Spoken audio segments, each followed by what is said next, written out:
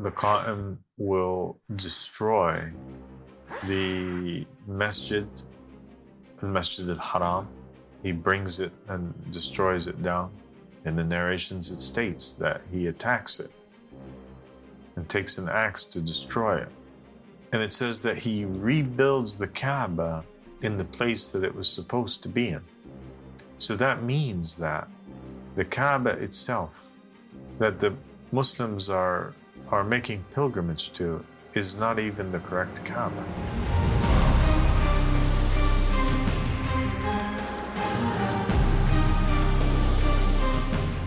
أعوذ بالله من الشيطان الرجيم بسم الله الرحمن الرحيم اللهم صل على محمد وآل محمد الإمام والمهديين وسلم تسليما السلام عليكم ورحمة الله وبركاته. My dear brother and companion Mohammed Hussam. Walaikum salam wa rahmatullahi wa barakatuh, my master. Good to have you here. Thank you. It's great to be here. Alhamdulillah. So today we want to talk about an important topic, and really it has to do with the answer to the question that we see popping up a lot in the different videos, where people are asking, okay, why doesn't the Mahdi go ahead and go to Palestine right now? Why doesn't he go free Palestine, and fight against the occupation or fight against the Jews? Why doesn't he free Palestine from Israel? And the answer to that question is because according to the divine plan of Allah subhanahu wa ta'ala, and according to the narrations of Muhammad and the family of Muhammad, this is not what the Mahdi does initially. Actually, what the Mahdi does initially, after the time period of coming out and calling the people towards the religion of Allah subhanahu wa ta'ala and establishing the proof upon them, as did every single other prophet and messenger and vicegerent that has ever come to the earth. And even the Quran says that God does not bring down a punishment upon a people until he sends forward a warner. And so the Mahdi, he has to come forward, the Qa'im has to come forward, he has to establish the proof on the people, he has to prove to them beyond the shadow of a doubt that he is the person whom it is obligatory to follow in this day and age, and call them towards the banner of the Mahdi, of the family of Muhammad alayhim salam. And then after that, he has to begin to fight the occupation forces, the occupying forces that are occupying the Muslim lands. And the entire Arab world at that point is under occupation. And this is clear from the narrations of Muhammad and the family of Muhammad. And they state that the Qa'im, the Mahdi, suffers at the hands of the Muslims worse than the Prophet Muhammad ﷺ had suffered at the dawn of Islam. Why? Because the narration says that when the Prophet Muhammad was sent forward, the people were worshipping sticks and stones. But when the Qa'im comes, when the Mahdi comes, the people are all using the Quran as a proof against him. They're arguing by means of Islam and their own interpretations and understandings against him to make him look to be a liar, and thus they're confusing the masses. Because these people are claiming to be Muslims and the Mahdi is claiming to be Muslims. These people are claiming to have the real Islam and the Mahdi is claiming to have the real Islam. When we look closely at the narrations of Muhammad and the family of Muhammad, when they speak about the dangers and the threats that are facing the Muslim nation, that which the Prophet Muhammad is making dua that Allah subhanahu wa ta'ala protect the Muslims from. We don't really find narrations where the Prophet is saying, Ya Allah, please save my ummah from the Jews, or please protect them from the fitna of the Jews, or warning the Muslims, telling them, I'm afraid for you from the fitna of the Jews. This doesn't really ever happen. But what does happen is that the Prophet, is worried over his ummah from the fitna of the Antichrist, the Dajjal, and he says that there's an even greater fitna than the Dajjal that he's worried about his nation from. And he says that that is the non-working scholars. That the non-working scholars, the Ahlul Bayt say, are more dangerous on the Muslim nation than the fitna of the Dajjal, and more dangerous upon our Shia than the armies of Yazid, son of Muawiyah. And the armies of Yazid, son of Muawiyah, sought to completely behead and eliminate any trace of the people of the house and their followers. And thus, the non-working scholars also, their mission in the end times and what they actually work towards is towards the elimination of all of Islam. Even though they're speaking in the name of Islam, it's a different Islam. And we're going to come to prove that here in a moment. And they seek to not leave. That's as if that's their only mission that they were sent for. To not leave a single member or household that has a member in it that is a follower or a supporter of the Qa'im, the Mahdi, the truth. The Prophet Muhammad was clear that in the end times, nothing would remain from Islam except for its name. And nothing would remain from the Quran except for its calligraphy, its writing. And then he describes the Muslims at that time as calling themselves Muslims, but being the furthest thing away from it.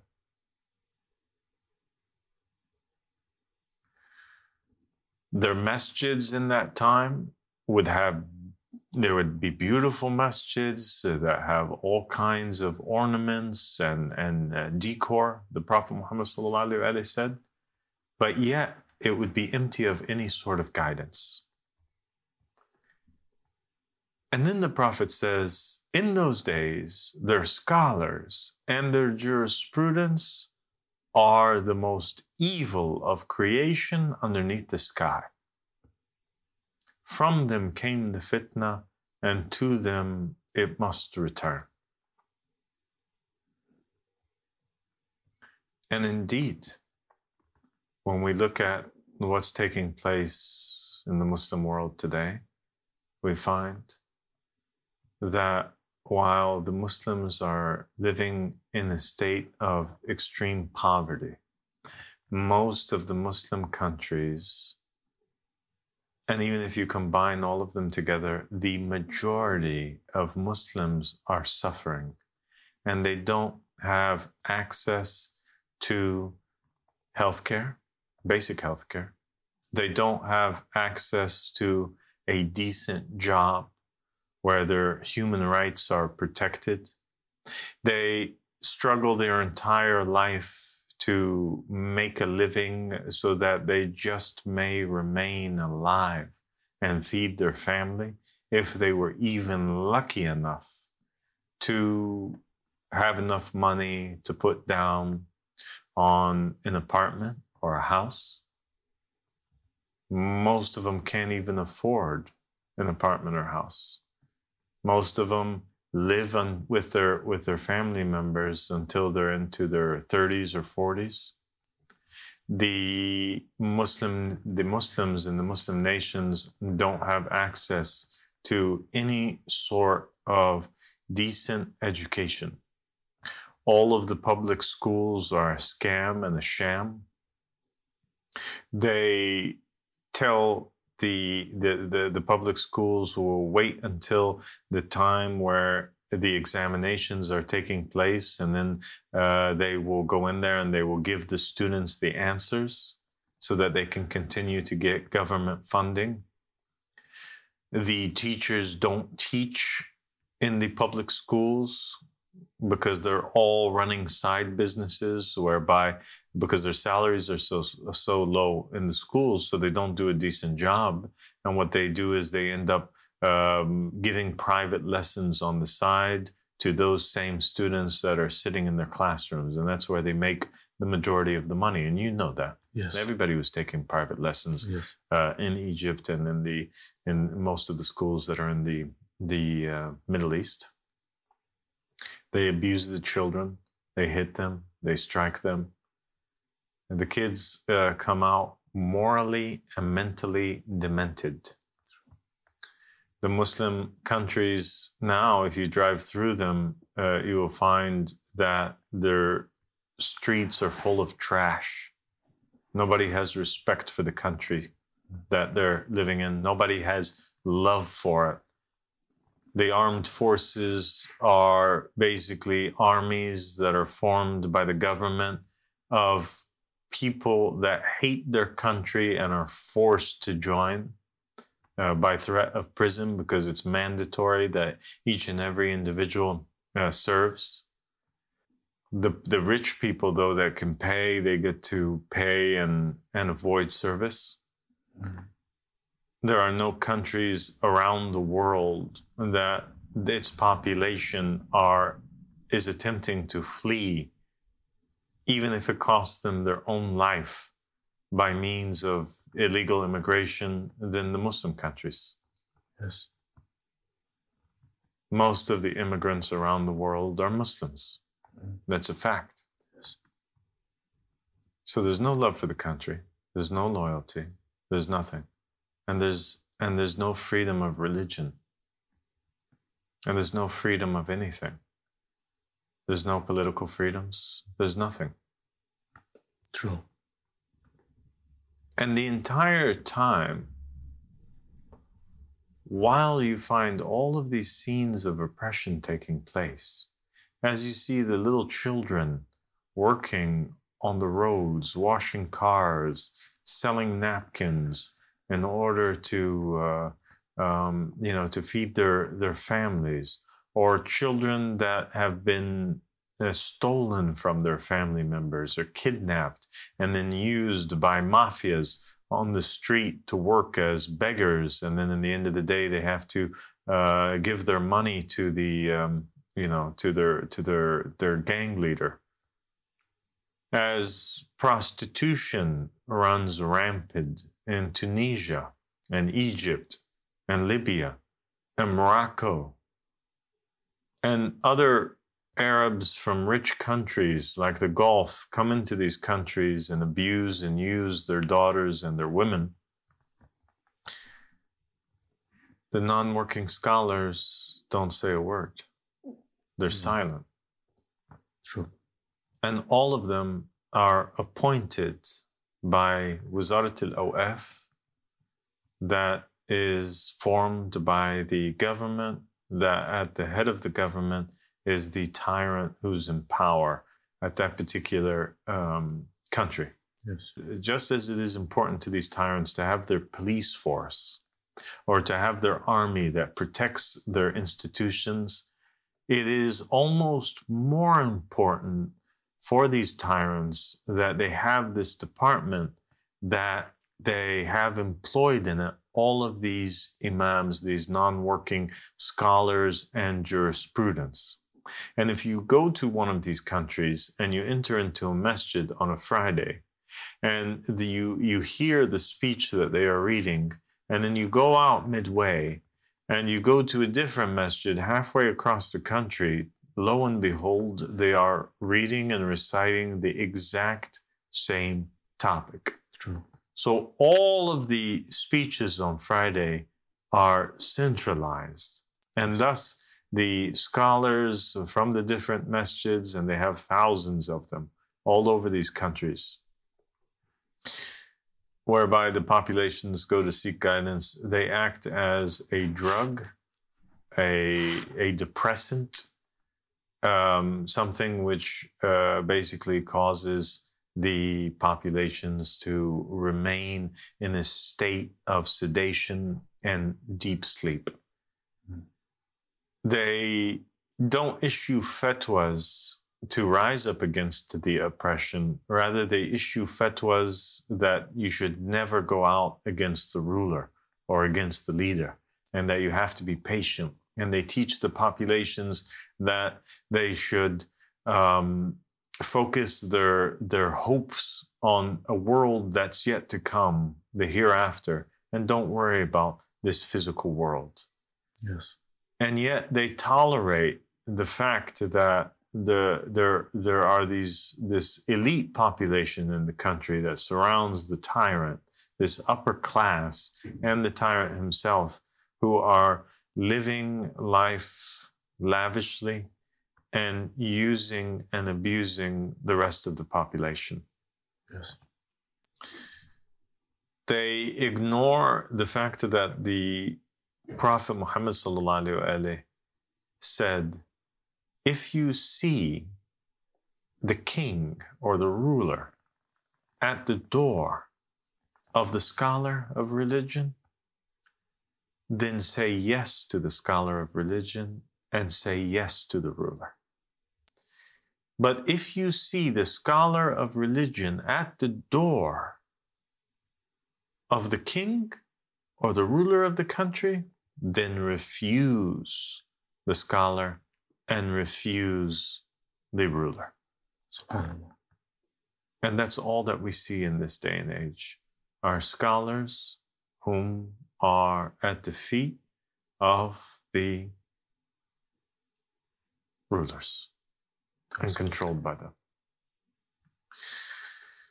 The hadiths and the narrations of Muhammad and the family of Muhammad, and even Ahmad Hassan al-Yamani alayhi salam, he has this beautiful quote that still, it was one of the things that attracted most of those who pledged allegiance to him and followed this path. It was like he said it and it struck a chord. It was as if it shook the depths of the souls of all those who heard it.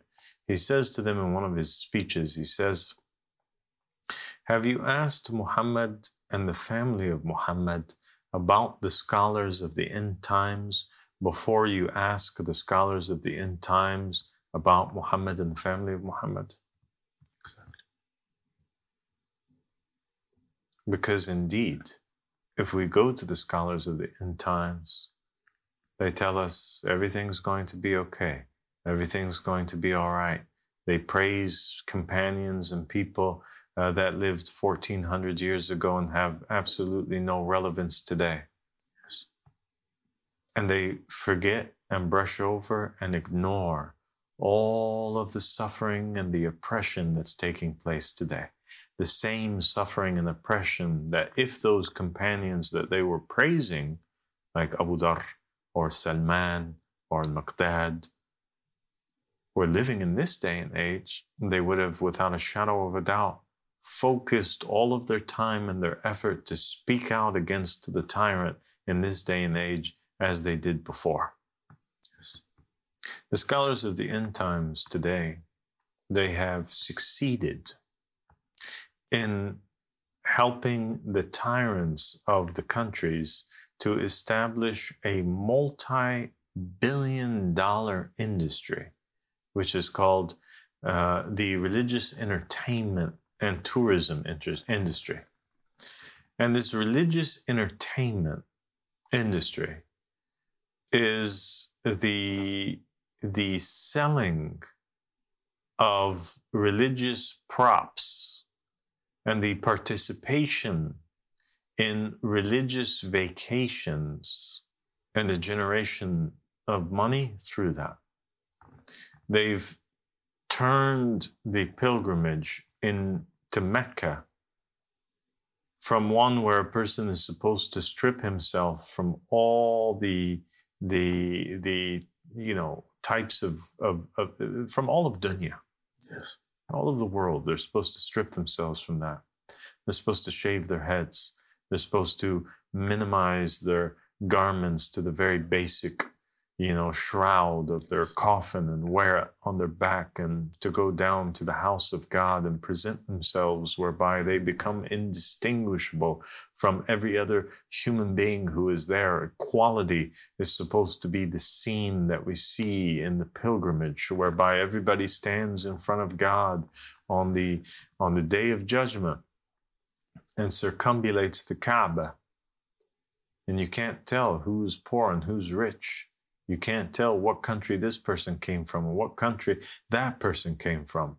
All other things, besides us having that one common thing, and that is being human beings that are Muslim in front of God, is supposed to disappear. And yet what they did is, these scholars have aided the tyrants in building structures at the Kaaba that are much higher, like that tower of Al-Saud with the two horns at the top, that peers down like the tower of Sauron on the Kaaba from above and looks down on it. Yes. 5-star hotels have been built all around Mecca and Medina that allow people who pay more money to enjoy in air-conditioned 5-star vacation getaway, where they can go to God but peer down on the Kaaba from above and get a better view of the pilgrims as they're going around. McDonald's and KFC and every other restaurant that you can imagine has made ways into the holiest of holy lands for the Muslims. People take selfies and they brag about their pilgrimage that they have made. And if you look in the Shia world, it's not much better, if not worse. You have over there pictures and posters of the Ahlul Bayt alayhim salam being sold.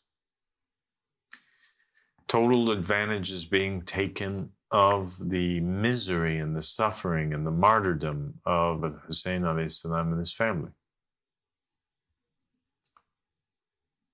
The scholars stand by happily as they see the Muslims self-mutilate their own bodies, cutting their foreheads and cutting the foreheads of their children, spilling their own blood on the floors of Karbala and Najaf, all in the name of Muhammad and the family of Muhammad. They would rather see the Muslims spill their own blood than spill the blood of the tyrant oppressors whom are ruling over them. They happily stand by and watch and praise rituals that are a total bid'ah and have nothing to do with Islam. They do what is worse than what the Israelis are doing. If they consider that Israel is destroying the bodies of the Palestinians and murdering them, well, these non-working scholars are destroying their minds and poisoning them and killing their souls. They stand by and they watch adult human beings lay down on the ground and wiggle themselves to the mausoleum of Imam Hussein alayhi salam as if they were worms and not even human beings. From the beating of chests to the squirming like worms on insects on the ground, to the bathing in mud. The non-working scholars have reduced the Muslims and made them akin to swine that bathe in mud, or insects that crawl on the ground, or monkeys that beat their chests. And they're convinced, Muhammad, that by these deeds they're drawing closer to Allah subhanahu wa ta'ala. And these are the people, and this is the state that Imam Al-Sadiq alayhi salam was speaking about when he wondered over the musukh of this nation. And when the Prophet Muhammad and his family cursed and warned the non-working scholars of this day and age. SubhanAllah. And so the Qa'im, he arrives on the scene when all of that is taking place. Yes. And so the narrations of Muhammad and the family of Muhammad say that the very first enemies that he has are those scholars. And in particular, an incident is pointed out whereby he arrives and there's an army of people, of scholars, 16,000 of them, that oppose him. 16,000 of them and their followers. They say, "Go back, O son of Fatima. We have no need for you here." They don't want the Mahdi. And even the country of Iran that has been responsible for turning Iraq into what it is today, and that claims that it is the country of Imam al-Mahdi. If it was the country of Imam al-Mahdi and it was filled with his followers, then Imam al-Mahdi would have appeared. He would have been ruling that country already. Because according to the narrations, Imam al-Mahdi only needs 313 followers and then he will appear. So that means that there's not even 313 believers in that country, true believers. This is a country that their scholars have written and have stated openly that the state of the faqih, they call Iran the state of the jurisprudent. It's the country that the jurisprudent rules, the scholar rules. Why? Because the scholars are the inheritors of the prophets and the messengers, they say. And so that means us, the scholars. And then they say that the purpose why Imam al-Mahdi is coming is to establish a divine just state. And because we already have that Islamic state, which is the state of the scholars, if a person has to choose between saving the state or Imam al-Mahdi, then you choose the state. And even if Imam al-Mahdi became an enemy of the state of the scholars, then you kill Imam al-Mahdi. And by these very words and this very confession and admission, they revealed that they have nothing to do with Muhammad and the family of Muhammad, and that they're enemies of the Mahdi, and that they only use his name to establish and centralize power. Absolutely.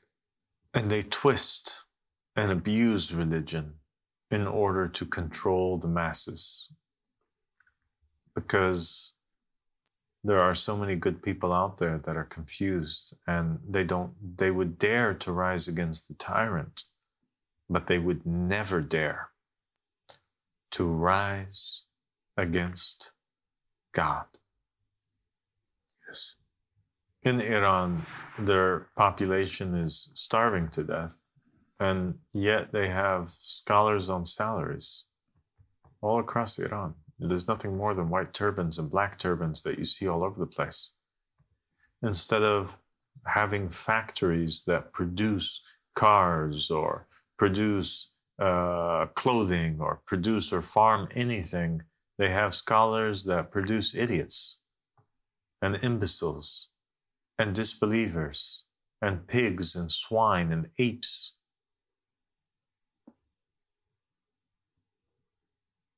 They have pushed the population so far away from Islam. The Prophet says that these scholars of the end times, and Jesus says in the Bible, in the New Testament, that the scholars, the Pharisees and the rabbis, they push people so far away from religion and from God that they make them more worthy of hellfire than themselves. Jesus says that they love to walk around in their outfit They love to be praised and sit in the honored seats at weddings and events. The Prophet Muhammad said that the Muslim nation would follow in the footsteps of those who came before him, the Christians and the Jews, so much so that if they were to follow a lizard into its hole, that the Muslims would do the same, and indeed they have done the same. And the modern day rabbis and Pharisees that fought Jesus in his time are here today again, doing the same thing to the Muslims and fighting the vicegerent of God once again. They are idols that don't benefit nor harm. People idolize them. And they wear the costume of Rasulullah sallallahu alaihi wasallam in order to fool the population. And the narrations state that because of that, the Qa'im has to take an axe to them and destroy each and every one of these idols. And the narrations state that he slaughters 16,000. Other narrations say 70,000 scholars between Najaf and Karbala and in the region. And so we find in the narrations that the Qa'im has a mission that he must do and an enemy who he must focus on, who is the most dangerous of all enemies. And that is the non-working scholar, because they represent the most powerful line of defense for the occupying forces, the tyrants that are living in that time, that are occupying and oppressing the Muslim population. That the real threat comes from them. And that Islam at that time is so far from true Islam that everything about it, for the most part, is wrong. 99% of all of Islam is wrong in that time. And for that reason, the narrations state that the Mahdi brings back Islam again. He reinstates it. And you can't reinstate something unless it was lost. And he says, the narrations state that Islam started as something strange and it would return to something strange. So blessings for these strangers. Because those people who are living in the time of the Qa'im, they would not be able to recognize the Islam of Muhammad and the family of Muhammad. So it would seem just as strange as Islam did when it first appeared to those who were worshiping sticks and stones. Yes. The Qa'im in the narrations of Muhammad and the family of Muhammad does a lot of interesting things that were mentioned plainly in the narrations, but not talked about so much by the scholars. Something which is hidden. They don't want this stuff out. In the narrations, it states that the Qa'im will destroy the Masjid al-Haram. He brings it and destroys it down. And also the Masjid and the grave of Rasulullah sallallahu alaihi wasallam. In the narrations, it states that he attacks it and takes an axe to destroy it. And his companions flee from him because of a great storm that takes place. And then they run back to him after they realize that the storm is not the anger of God against the Mahdi. And it says that he rebuilds the Kaaba in the place that it was supposed to be in. So that means that the Kaaba itself, that the Muslims are making pilgrimage to, is not even the correct Kaaba. And when we look further into the narrations of Muhammad and the family of Muhammad, and even narrations of him with his wives, we'll find that he speaks to his wives and he says that, one of his wives, and he says that if he had the ability to, in his life, he would have brought down the Kaaba and reestablished it in its right place. So therefore, the Kaaba that they're visiting today is not the Kaaba that was built by Abraham. And here's a little fact for the viewers. In the time of the Prophet Muhammad, when he came, they didn't just have one Kaaba, one cube. They had many cubes all over the region, all over Arabia and extending all the way upwards. And every nomadic tribe, every tribe at the time had its own Kaaba, whereby they kept in it their own idols. Yes. And so the Bani Umayyah had their Kaaba, and the Bani Hashim had their Kaaba, and all of the tribes had their own Kaaba. The true Kaaba that Abraham built, the Kaaba of the Bani Hashim, is not the Kaaba that the people are making pilgrimage to today. The Kaaba that the people are making pilgrimage today to is the Kaaba of the Bani Umayyah. My God. And this is the Kaaba that the Qa'im will destroy. And this is the Kaaba that, as it was filled back in the day with idols, in this day and age, you see the walking, talking idols walking around it, going inside of it, walking out of it. The idols of this day and age, those that wear the costume of the Prophet of Allah.